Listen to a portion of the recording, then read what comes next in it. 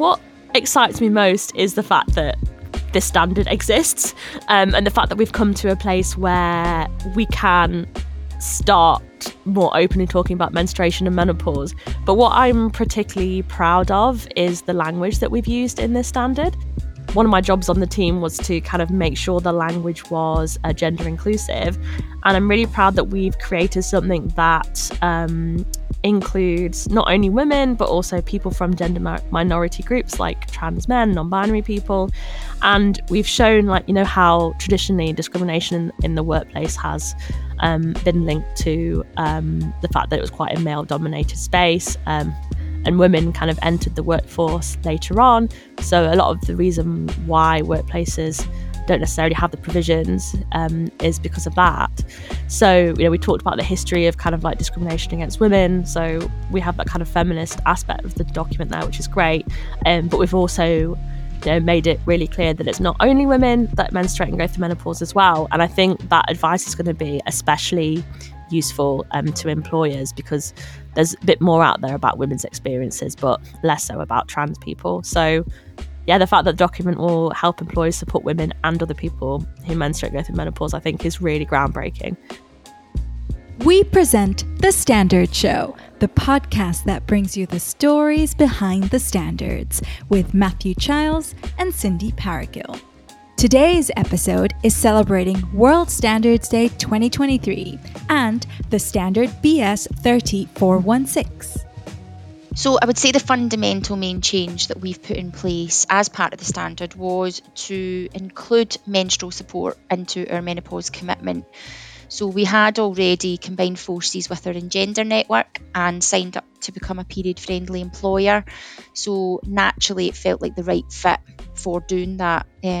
We as an organisation had already put in place free period products, but we then went ahead based on the information and thought we want to do more. So we've introduced additional measures such as free leggings, change of underwear, some hand towels in our accessible bathrooms, so that people actually have, you know, like an option in the event that they need it. We worked through our support and adjustment policies to make sure that we referenced all the support and adjustments that we had available for people experiencing both menopause and menstruation. Happy World Standards Day, Cindy Paragill. Happy World Standards Day, Matthew Childs. How are you celebrating? Do you have the bunting up, flags, having some tea and cake, anything stronger? Oh, well, just the usual. Rededicating myself to the pursuit of engaging stakeholders about the transformative power of standards to drive positive change. Okay.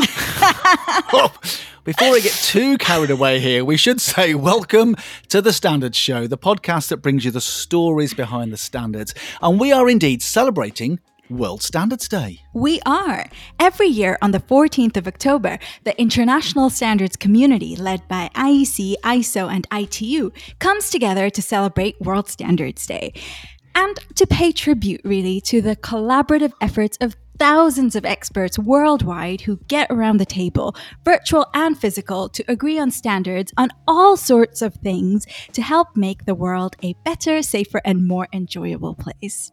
And this year, Matthew Childs, the theme is once again standards for the SDGs. And the idea here is a simple one. Each of the 17 UN Sustainable Development Goals present an urgent call to action.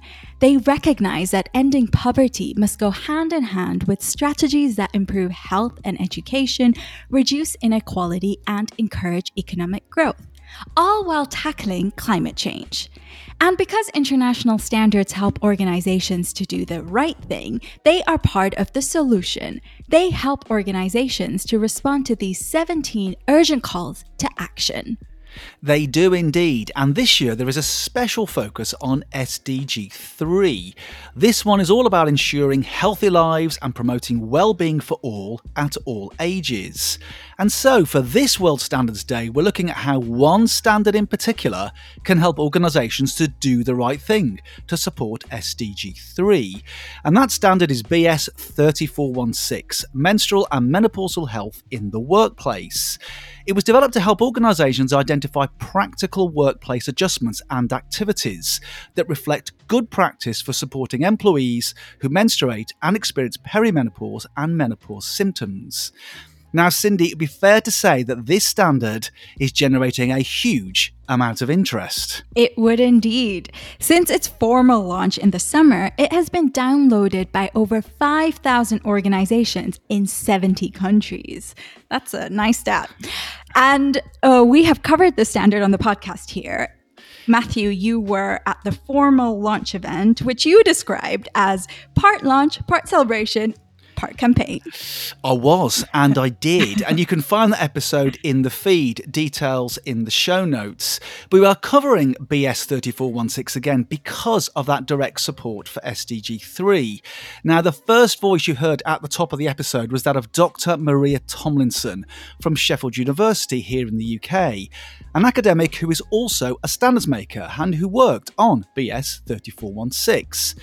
She was talking about how the standard will make a difference, not just in supporting health and well-being in the workplace, but also gender inclusivity more widely. And the second voice was that of Kirstine Somerville from OVO Energy, an energy supplier in the UK. She was talking about how the standard is already making a difference, about some of the changes the company has made to their policies and practices as a result of using it. So, in this episode, we'll hear more from Maria and Kirstine, and also from Abby Laspican, from a different sort of employer, the Commission of the Welsh Parliament, about how the standard is also making a difference there, since they adopted it.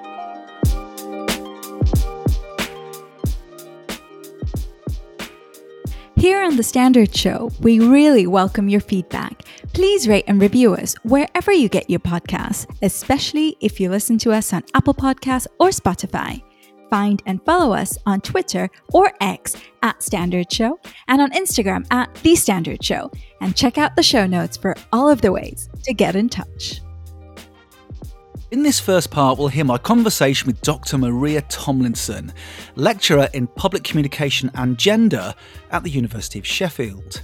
Her current research examines the impact of the media on young people's attitudes towards the health and social issues around menstruation.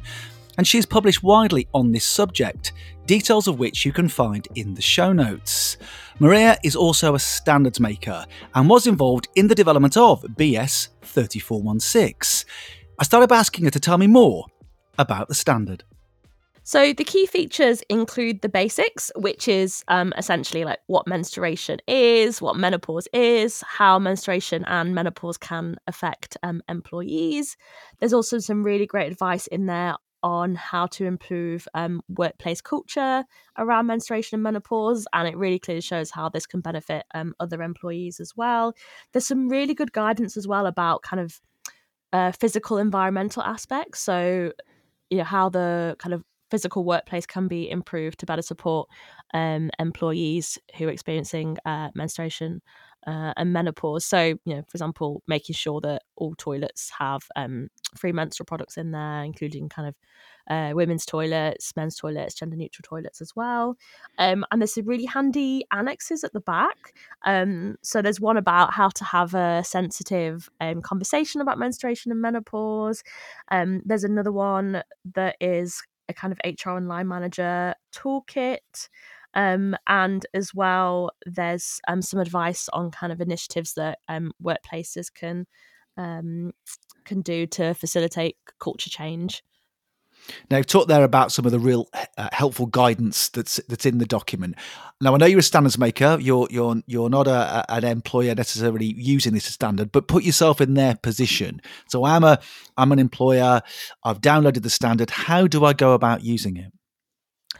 So I think what you have to do first is evaluate your organisation because some of the things in the standard there might actually already be in place. So there could be, for example, part of your kind of general health and wellbeing policies, and you can kind of build on those. There's no need to necessarily start from scratch with this. So evaluate kind of what you're doing at the moment and think about how you can improve it. So I would really recommend looking at the toolkits in the back and think about kind of how all aspects of your organization can be improved by referring to the standard. So for instance, if you want to create a more positive and open workplace culture around menstruation and menopause, you could run a menopause cafe. So I'm actually going to be speaking at a menopause cafe here at the University of Sheffield next month.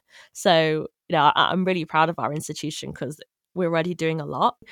Or you could, make sure that when you do advertise around your company to get people together talking about menopause, that it's gender inclusive. Give, for example, men a chance to learn more about menopause, because that could help them support the women in their lives. So that would be really good. I mean, for me as a communication specialist, obviously the language that you use can make such a big difference. So simply, making sure that any communication you have about menstruation is inclusive and non-stigmatizing. So, for example, avoiding phrases like, women's problems or women's issues, because it has quite a negative connotation. So just talking plainly without euphemism about menstruation and menopause actually really makes a big difference to kind of indicating to your employees that you're ready to have that conversation. It's something you can talk about in the workplace, and you can be open with your line manager about how these aspects are affecting your daily life in the workplace. So literally just talking, it sounds simple, but just talking about menstruation and menopause opens up so many conversations. And that's just like one thing that workplaces can do. And as well, putting period products in all the bathrooms is good, including the men's room. That's not just good for trans men, but there are other men that might be able to benefit from using some of these products as well.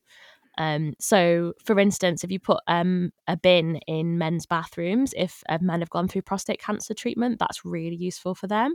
So, again, you see how these little things can really benefit all employees, even those that don't go through menopause. Maria, you've talked there about some of the ways in which organisations can use the standard. I just wonder, what are the benefits, sort of the short-term and long-term benefits to organisations of using it? So using the standard will benefit organisations in terms of employee recruitment and also retention as well. So now when people apply for jobs, they're actually really interested in the workplace culture. So people applying to your organisation might see, oh, look, this is really great. This organisation has been involved in improving their menopause policy. That's wonderful. That would attract me to working there. We are more socially aware, and if you are someone that's desired by lots of organisations, that might be a factor that might make you say, okay, I want to work for that company because they're really socially aware, they're diverse, they're inclusive. So, having this workplace culture around menstruation and menopause can demonstrate that commitment from an organisation. But as well, we have increasing evidence that women are, leaving the workforce earlier than they would like to because of menopausal symptoms and feeling like they can't talk about it, or there not being kind of adjustments in place to support them. So if you have these policies in place, you can retain your really talented staff, which is really, really good. But of course, just having this open culture, having these policies in place is just going to create a kind of more positive, inclusive and happier workplace. So you're just going to create something where everyone wants to work. So it's win-win. I was going to ask you about the sort of the difference it will make or the impact that it will have, because obviously standards are only good if they're being used by organisations. So I just wonder, from your perspective, you're an academic working in this space, you've been involved in developing the standard, what difference will this standards make in your view, and how will we know? I think it's something that's going to take a while for us to really understand, because organisations will have to kind of measure the impact of these policies. But if they're implemented successfully, it could lead to higher retention rates of really talented women in the workplace, which is brilliant and would benefit organisations massively. And as well, I think it's something that we'll also be able to kind of anecdotally tell in our everyday lives. One way that I've been able to tell that there's less stigma around menstruation and menopause is that I can pretty much talk to it about talk to anyone at the university about it in general, and I get positive responses. And organisations like the BSI and charities and NGOs have been contacting me more and more frequently to work with them. So that kind of enthusiasm, it's anecdotal, but you can kind of see it in your everyday lives. And as well, like the research I'm doing at the moment, I've looked at the impact of social media on young people's knowledge and perceptions of menstruation, including boys. I've spoken to boys too.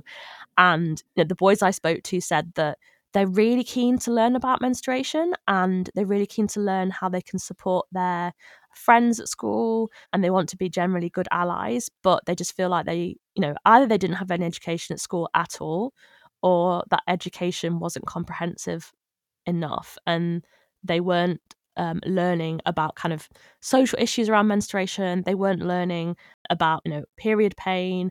They kind of weren't learning about how their friends are experiencing menstruation, how it affects them. So I think if we can see a workplace culture in which men are feeling more confident to talk about menstruation and know how to support their women co-workers or other co-workers who menstruate, that's going to be evidence as well that's working. So I think those of you that were at the BSI launch event back in July in London might have remembered Darren Dupree talking.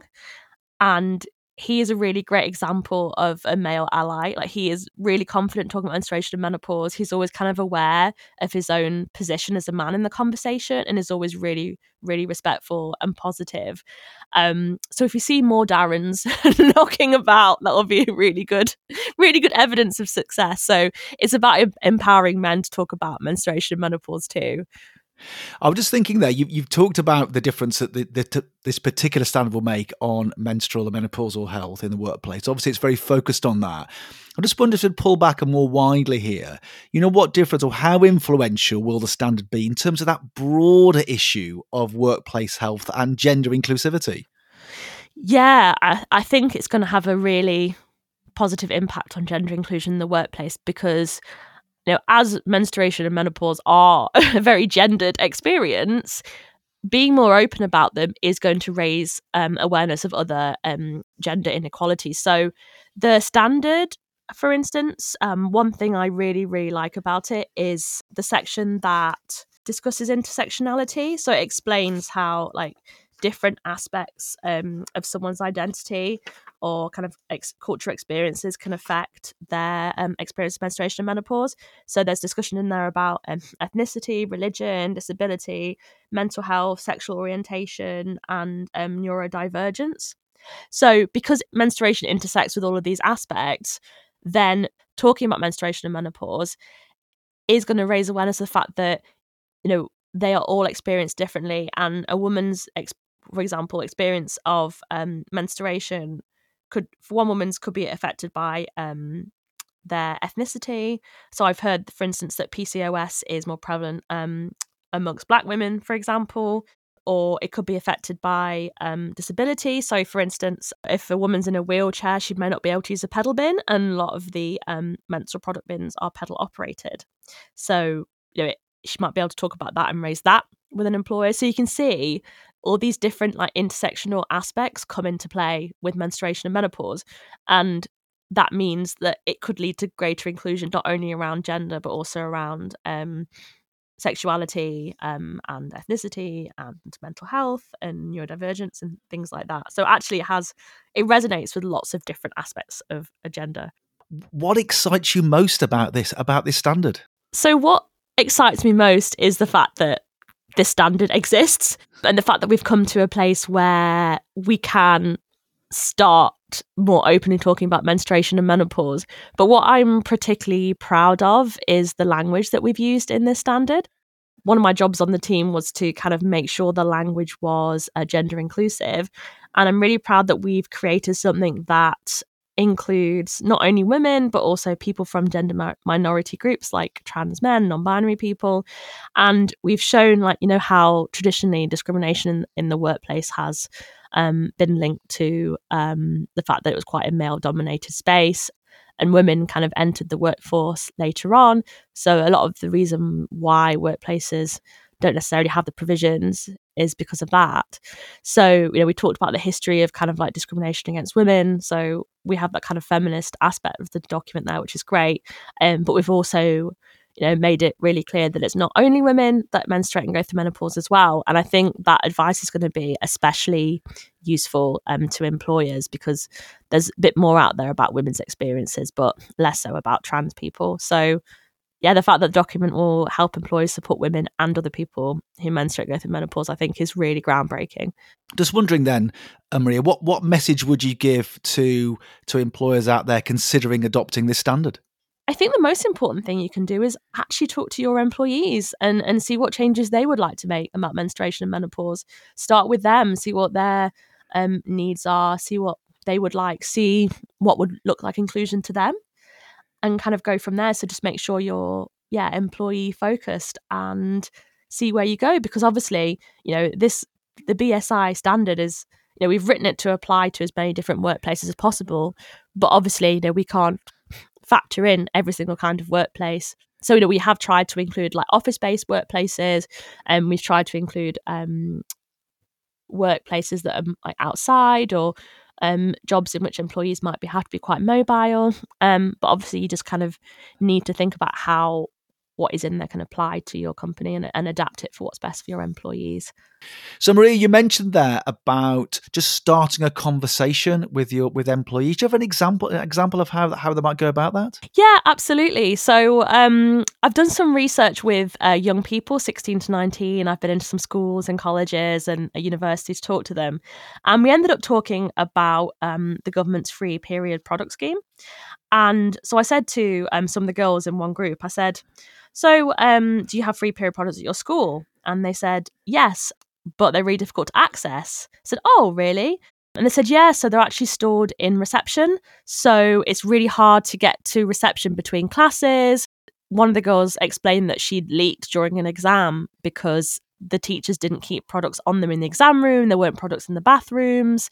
And I found that this theme repeated itself in lots of different schools and colleges that I went to, that they had free period products, but there hadn't been a conversation with the girls and non-binary students I spoke to in that school to decide where the products should be placed.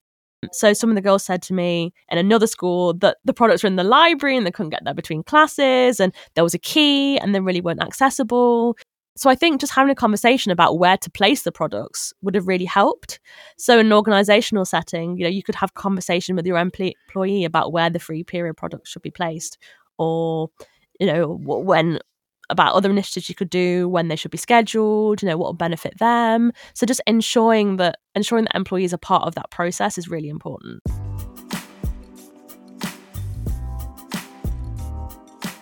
Do you want to help make people's lives easier, safer, and more enjoyable? Well, why not become a standards maker and have your say on the development of standards? Standards affect all of us every day, wherever we go, whatever we do. By defining good practice, they help people, organizations, the economy, and society to do things better. Each year, standards bodies publish thousands of standards, and we're looking for more people like you to join our community of standards makers. We welcome applicants from all fields, backgrounds, and career stages. Our goal is to have a balance of views around the table. By becoming a standards maker, you could help to create cities that boost people's well-being, make strides in stem cell research, lift the pressures on healthcare systems, and even build healthier and more inclusive workplaces. So, if you want to make a difference and shape the world through standards, start your standards making journey now. Simply visit bsigroup.com/get involved. In my conversation with Maria Tomlinson, we talked about the long-term cultural changes BS 3416 could make to menstrual and menopausal health in the workplace, and the wider issue of well-being and gender inclusivity. In this second part, we'll hear about what difference the standard is already making through organisations integrating BS 3416 into their workplace policies and practices. The first conversation is with Kirstine Somerville from OVO Energy. OVO is a leading energy supplier with over 4,000 employees based all over the UK. Kirstine is an operations manager and also a menopause lead.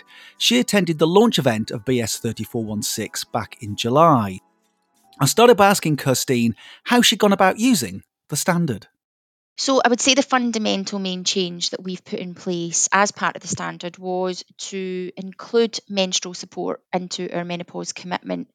So we had already combined forces with our Engender network and signed up to become a period-friendly employer. So naturally, it felt like the right fit for doing that. We as an organisation had already put in place free period products, but we then went ahead based on the information and thought we want to do more. So we've introduced additional measures such as free leggings, change of underwear, some hand towels in our accessible bathrooms, so that people actually have, like an option in the event that they need it. We worked through our support and adjustment policies to make sure that we referenced all the support and adjustments that we had available for people experiencing both menopause and menstruation. And we updated our internal e-learning course that we already had for the menopause. We ensured that all our offices now have the appropriate considerations when dealing with both menopause and menstruation. So, for example, we've got, as well as having fans, we've got washrooms for people who need them, quiet rooms, spaces. So it really just kind of gave us that leg up to make sure that we were driving towards doing a bit more. And I think, as well as training as many of our senior leaders as possible, that's one thing that it's really made me drive towards doing a bit more. And I think lastly, just considering our onboarding process and how we make sure that people applying and joining our organisation actually know that we are committed to being both a menopause and period friendly employer, which we've been able to detail on both our website and our career page. Now, you presented that there, Kirsty, as a very smooth process, but I'm interested about transition, you said, about making changes. Yeah. Whenever you're doing any workplace practices, have there been any challenges and sort of experiences you want to share about aligning your workplace practices with BS 3416? I mean, has it all been plain sailing, or have there been some sort of pinch points and issues you've had to face? So I wouldn't say there's been challenges. I think it's encouraged me to step up our awareness campaign. So we've reached our C-suite as well as, frontline staff. I suppose for me is probably when you learn so much more and you realize the influence that you can have, is that you actually want to embrace it all. But actually, when you're doing awareness campaigns, you need to let the information embed. So you don't want it to be information overload or bombardment. So it's trying to actually do it sympathetically and at the right times to make sure that people are digesting certain information before you then equally fire out a lot more to them. So I wouldn't say it's a challenge, it's just a consideration that while I'm very passionate about raising awareness, that people need to digest information at different rates. And I certainly came away from the event with a spring in my step. But naturally I need to bring everybody else up to that same level. So I wouldn't say a challenge, but just a consideration. And how has that been? You say in terms of communicating that and bringing everybody up to the same level, has that been a good experience? Definitely. I think the awareness sessions that we run really open people's eyes. So for those that have not had the exposure to supporting somebody, in menopause, then it really is an eye opener to understand the difficulties that person is facing, without, any forewarning, and it's of no, of their doing. This just happens to people naturally. It's a life cycle. So I think it's really, it's opened people's eyes. And actually, one of the kind of senior sessions that we did, people were like, wow, that is quite hard hitting to know that some of these symptoms can be so severe for people. What can we do to help? And that's really reassuring to hear. Kirstine, you've worked in this space for a few years now, and obviously you're committed and passionate to it. I can hear it in your voice. I just wonder, is any particular part of this standard, any particular part of the guidance that has been more useful than others, to you in particular as a professional working in this area? I think for me, one of the real takeaways that I have from both the standard and from being at the event was the information surrounding property and facilities. I was really engaged about that, because I actually made me think in a different way. And setting up a new building in Glasgow, I was able to take all the considerations and actually bring it to, the building team and a lot of the people to make sure that these things had been considered, and could we make these things come to life. So we have got, quiet spaces, quiet rooms that people can go to. We've got a wellness room. We've got lots of different things that actually will support people when they need it the most. So for me, the big takeaway, and I think having spoke to other people, other companies, they also felt that was something, when they've done so much work in the menopause space, actually it was a key standout moment for them. Now we are a couple of months on from the launch event, the formal launch event of this standard, and a couple of months on from you being aware of it and starting to use it. And it sounds like a lot of progress is already being made. I suppose my question to you now is, what difference is it making? What are the tangible benefits and improvements from adopting this standard at OVO? So our menopause community is growing. I am getting far more people contacting me as management teams, actually to ask questions that they didn't ask before.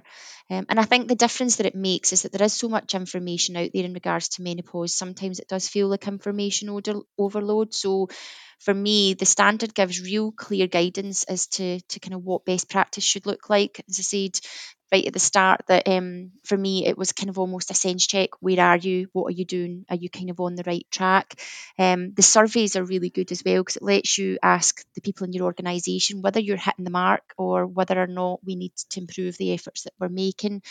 And I think that is the actual beauty of the standard. And certainly that you've got the consideration from property guidance to engaging your people. It's kind of got everything considered and covered. I mean, it'd be a bit unfair to me to ask you, what would you have done if the standard hadn't been around? But I'm just thinking, it sounds like it's having an impact and it's being influential. But how would you sum up, how influential the standard has been in influencing your overall approach to menstrual and menopausal health in the workplace? I mean, to what extent, how influential has it been? I mean, I think for us, we were already doing fantastic work in raising awareness. Again, it just gave me that clarity that yes, we are doing a lot of things that perhaps other organisations, not of our size, maybe smaller organisations, don't have the capacity or consideration to do, and that's absolutely fine. So we were already doing that, but it has kind of opened a lot of doors for me, just even through engaging with BSI directly, to engage and learn with different organisations. So there's definitely been opportunity there for me to speak with different companies who've been at these events and other events. We've managed to secure, a session with Holland and Barrett, who are actually are somebody that want to do that, and it's through actually being invited by BSI to events, because we fully support what they're trying to achieve with this standard. But it's opening up doors for us to share best practice and learn from other businesses. The smallest of nuggets of information is very, very valuable in this space, and it's not all about reinventing the wheel. It's about understanding what works for other organisations and trial the concept. But it certainly gives us something to work through, to ensure that we're always doing the best that we can for people, and that we're really offering the best support to our people at all times. So I just wonder, obviously you've made some changes already. You're using the standard, you've adopted it, and you're aligning it with your practices. I just wonder if you had much feedback from employees about the changes you've made as a result of using the standard. We have rolled it out, a lot of the changes, and we've fed them back to our network directly, because those are the people that we engage with most. Our menopause kind of network probably is about 90 people strong. The smallest of changes they're always appreciative of, because somebody going through the menopause, they just want to be heard, they just want to understand. So we could make the smallest of change about putting a period legging product in a bathroom, and they are like, wow, that's amazing, that really will help people. So the feedback's been really, really great. We are working to continually review where we can do better and ask for information. But I think some of the things that people are asking for, the rate of which we can get them in is fairly quick, and that's where I see having the autonomy to do it. There's not a lot of barriers. I'm not saying that it's easy to do things, but I think there's definitely an appetite for people to want to do more, and certainly the feedback that we've had so far has been really good. And what is that more? What are the sort of next steps for you with using this standard? So I think what we are now looking at doing is having dedicated people that actually become menopause champions, that actually are really passionate to want to learn how to support our people. So actually, it won't just be several or a few people. It'll actually be in the wider organisation. So that's what we are looking to kind of set up next. Sharing best practice, certainly embedding what we've already got, and raising awareness that will never tire. I think until, for me, I have somebody that says, I knew about your network, but I just chose not to come, then at least I know everybody is aware. But within an organisation of over 4,000 people, it's making sure that everybody knows who we are and that where we are if they need support. And we're not quite where we need to be yet. I think nobody will always know everything, but I think it's just making sure that we absolutely get that message out that we're here and what we can do to actually help and direct people to the support services that are available for them. And what might you say, Kirstine, to other organisations who haven't started their journey in the way you have? What would you say to them if they were looking to adopt this particular standard? Certainly, if you're starting up a menopause network group, or you're kind of in your infancy, starting up, working towards a menopause friendly workplace, or you feel that you're quite progressive, I think the BSI standard allows you to kind of almost sense check where you are and keep you honest. So you could look at it and say, yep, I'm doing that. Yep, I'm doing that. I never considered that. The very fact that the standard is free and you self-audit means that you don't have budget constraints and you can work through it at your own pace. So that's certainly an appeal that you definitely want to consider. And I think there's always every time I read it, I go back and I'm maybe more focused on one particular theme at one point. So I'll pick up bits and pieces, but I always find little bits of information when you go through the standard, the more you read it. And I think for me, the key is to use it like a reference document and consider what support is available within this that you can perhaps consider without, as I say, having to reinvent the wheel. That's certainly something for me that I will go back and I'll consider what's within the standard. Is there something in there that I can actually use, or is a bit of a consideration? It's definitely a bit of a go-to document for me.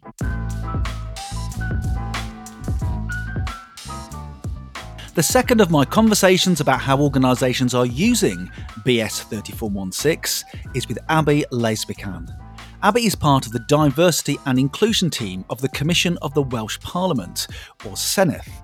Employing around 500 people, the Commission provides the property, staff and resources for the Senedd. I started by asking Abby that after reading the standard, what was the first step she took?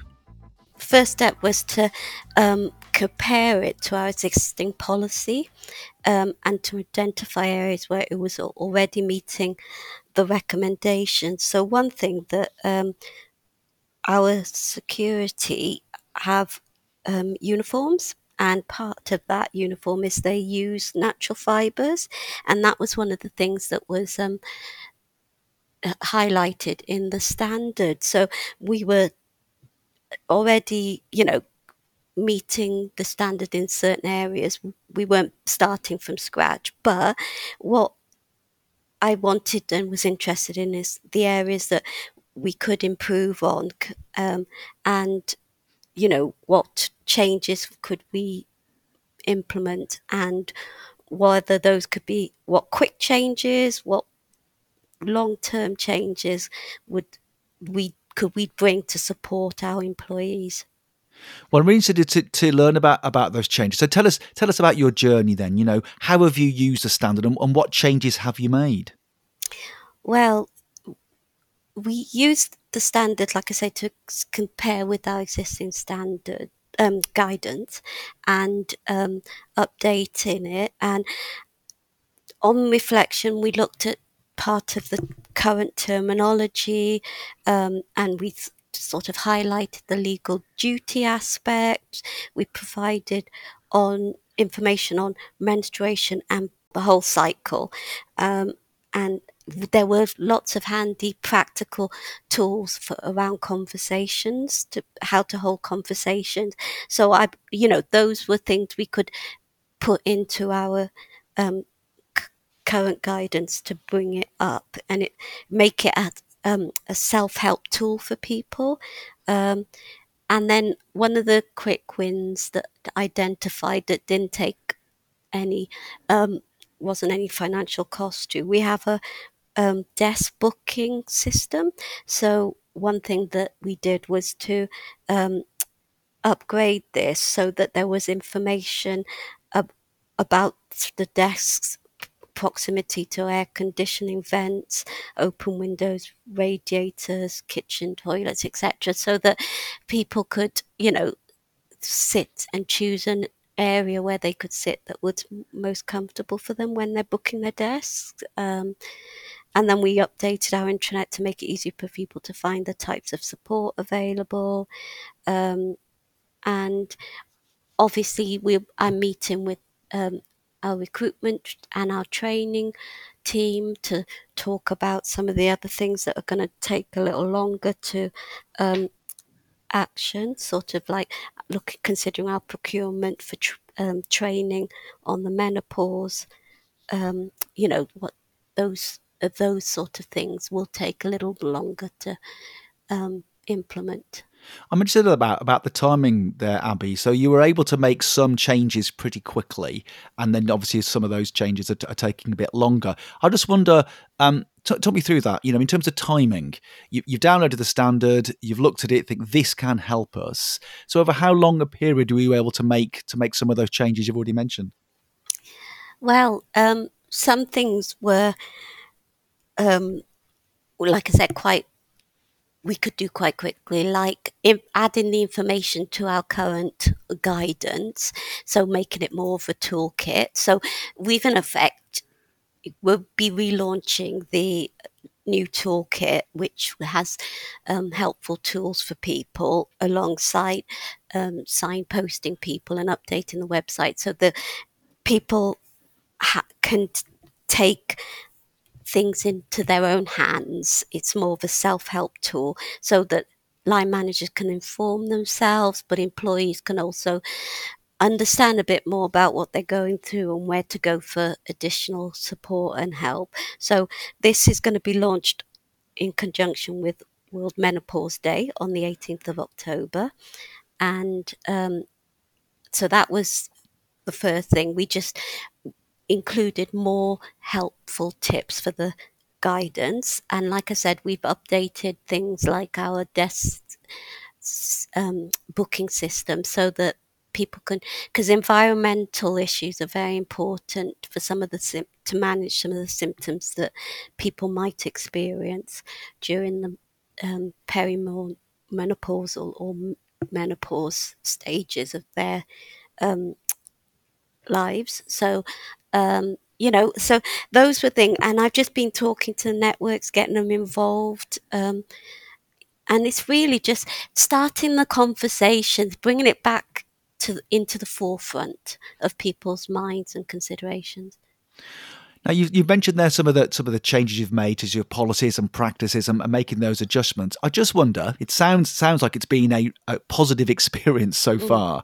I just wondered any challenges or experiences you've had in aligning your practices with the standard. Any challenges or any problems that you faced?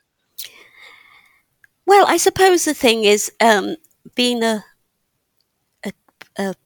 public sector, we've obviously things have to be aligned around and take time. So we can't change like our procurement practices until current contracts come to an end. So it's working. Obviously, we are look after the public purse strings. So there are sort of financial considerations and budgets, but the main, I think, challenge has been getting people on board and buying into the need for menopause awareness and reasons that it has to be taken seriously. And I think people think it's a daunting task, but it's, to consider this, but this resource makes it a lot easier to do, and a lot of the work's been done for you, so it's not the case. That sounds a really positive experience. I just wonder, overall, what difference is it making, do you think, by using this standard? What are the tangible benefits and improvements that you're seeing? Well, it's enabled us to have those conversations with senior leaders to implement these changes. So I think it's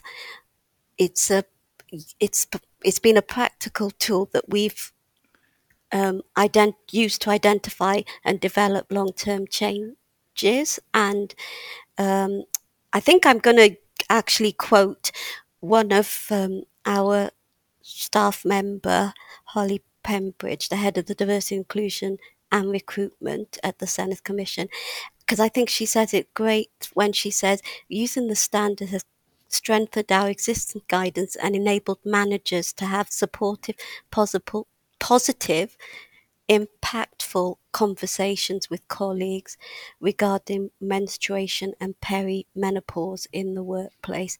And the new BSI standard is a game changer for her, both as a manager and a colleague. And I think that sums up the biggest impact. It's offered, as she said, workplaces the opportunity to make positive changes to further inclusion instantly and design a roadmap for the longer term.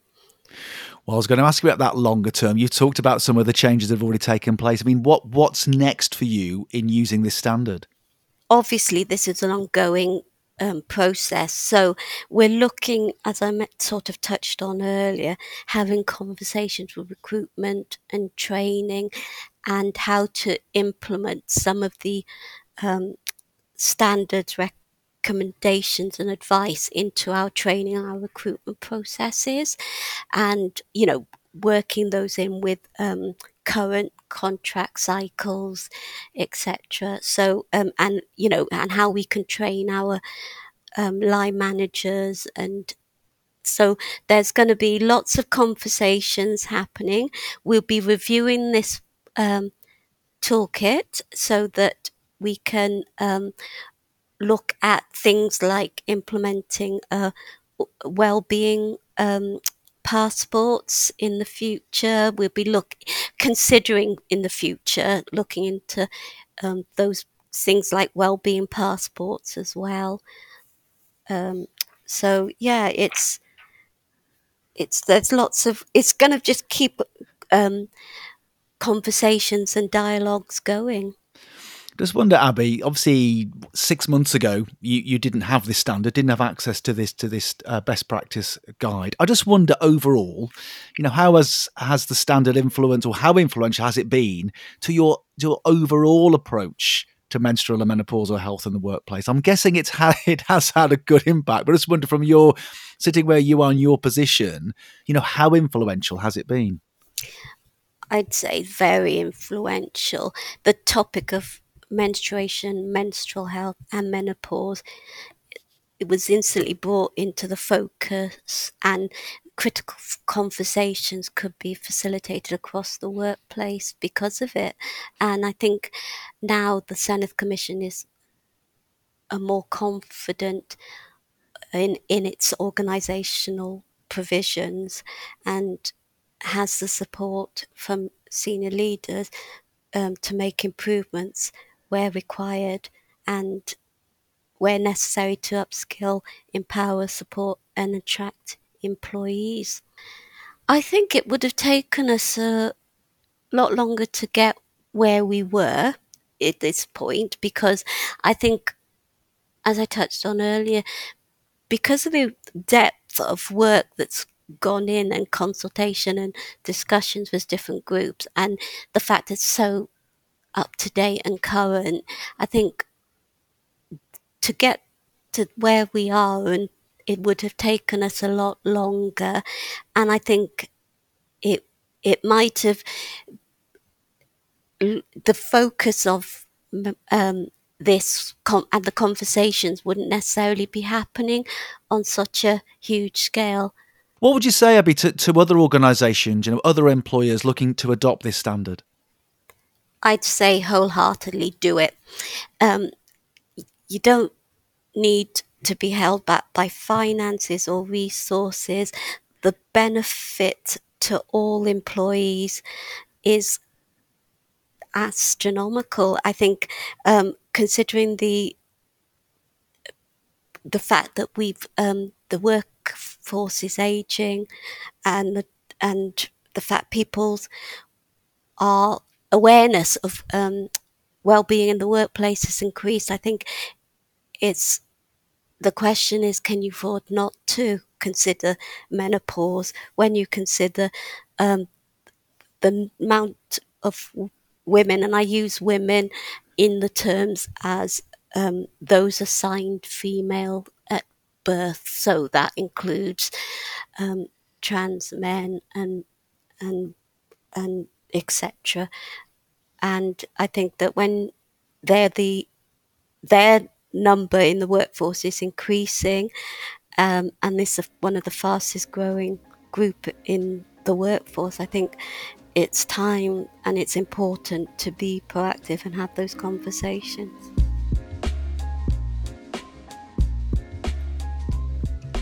Matthew, I loved the way Abby spoke about the quick wins and about how the standard was allowing them to see how far along the journey they were, which it also allowed them to compare what they do now with what they want to and need to do. And as you know, on the Standard Show, we do love a journey. We do indeed, yes. And also about the standard as being a resource with a lot of work done for you. That was a really good way of putting it.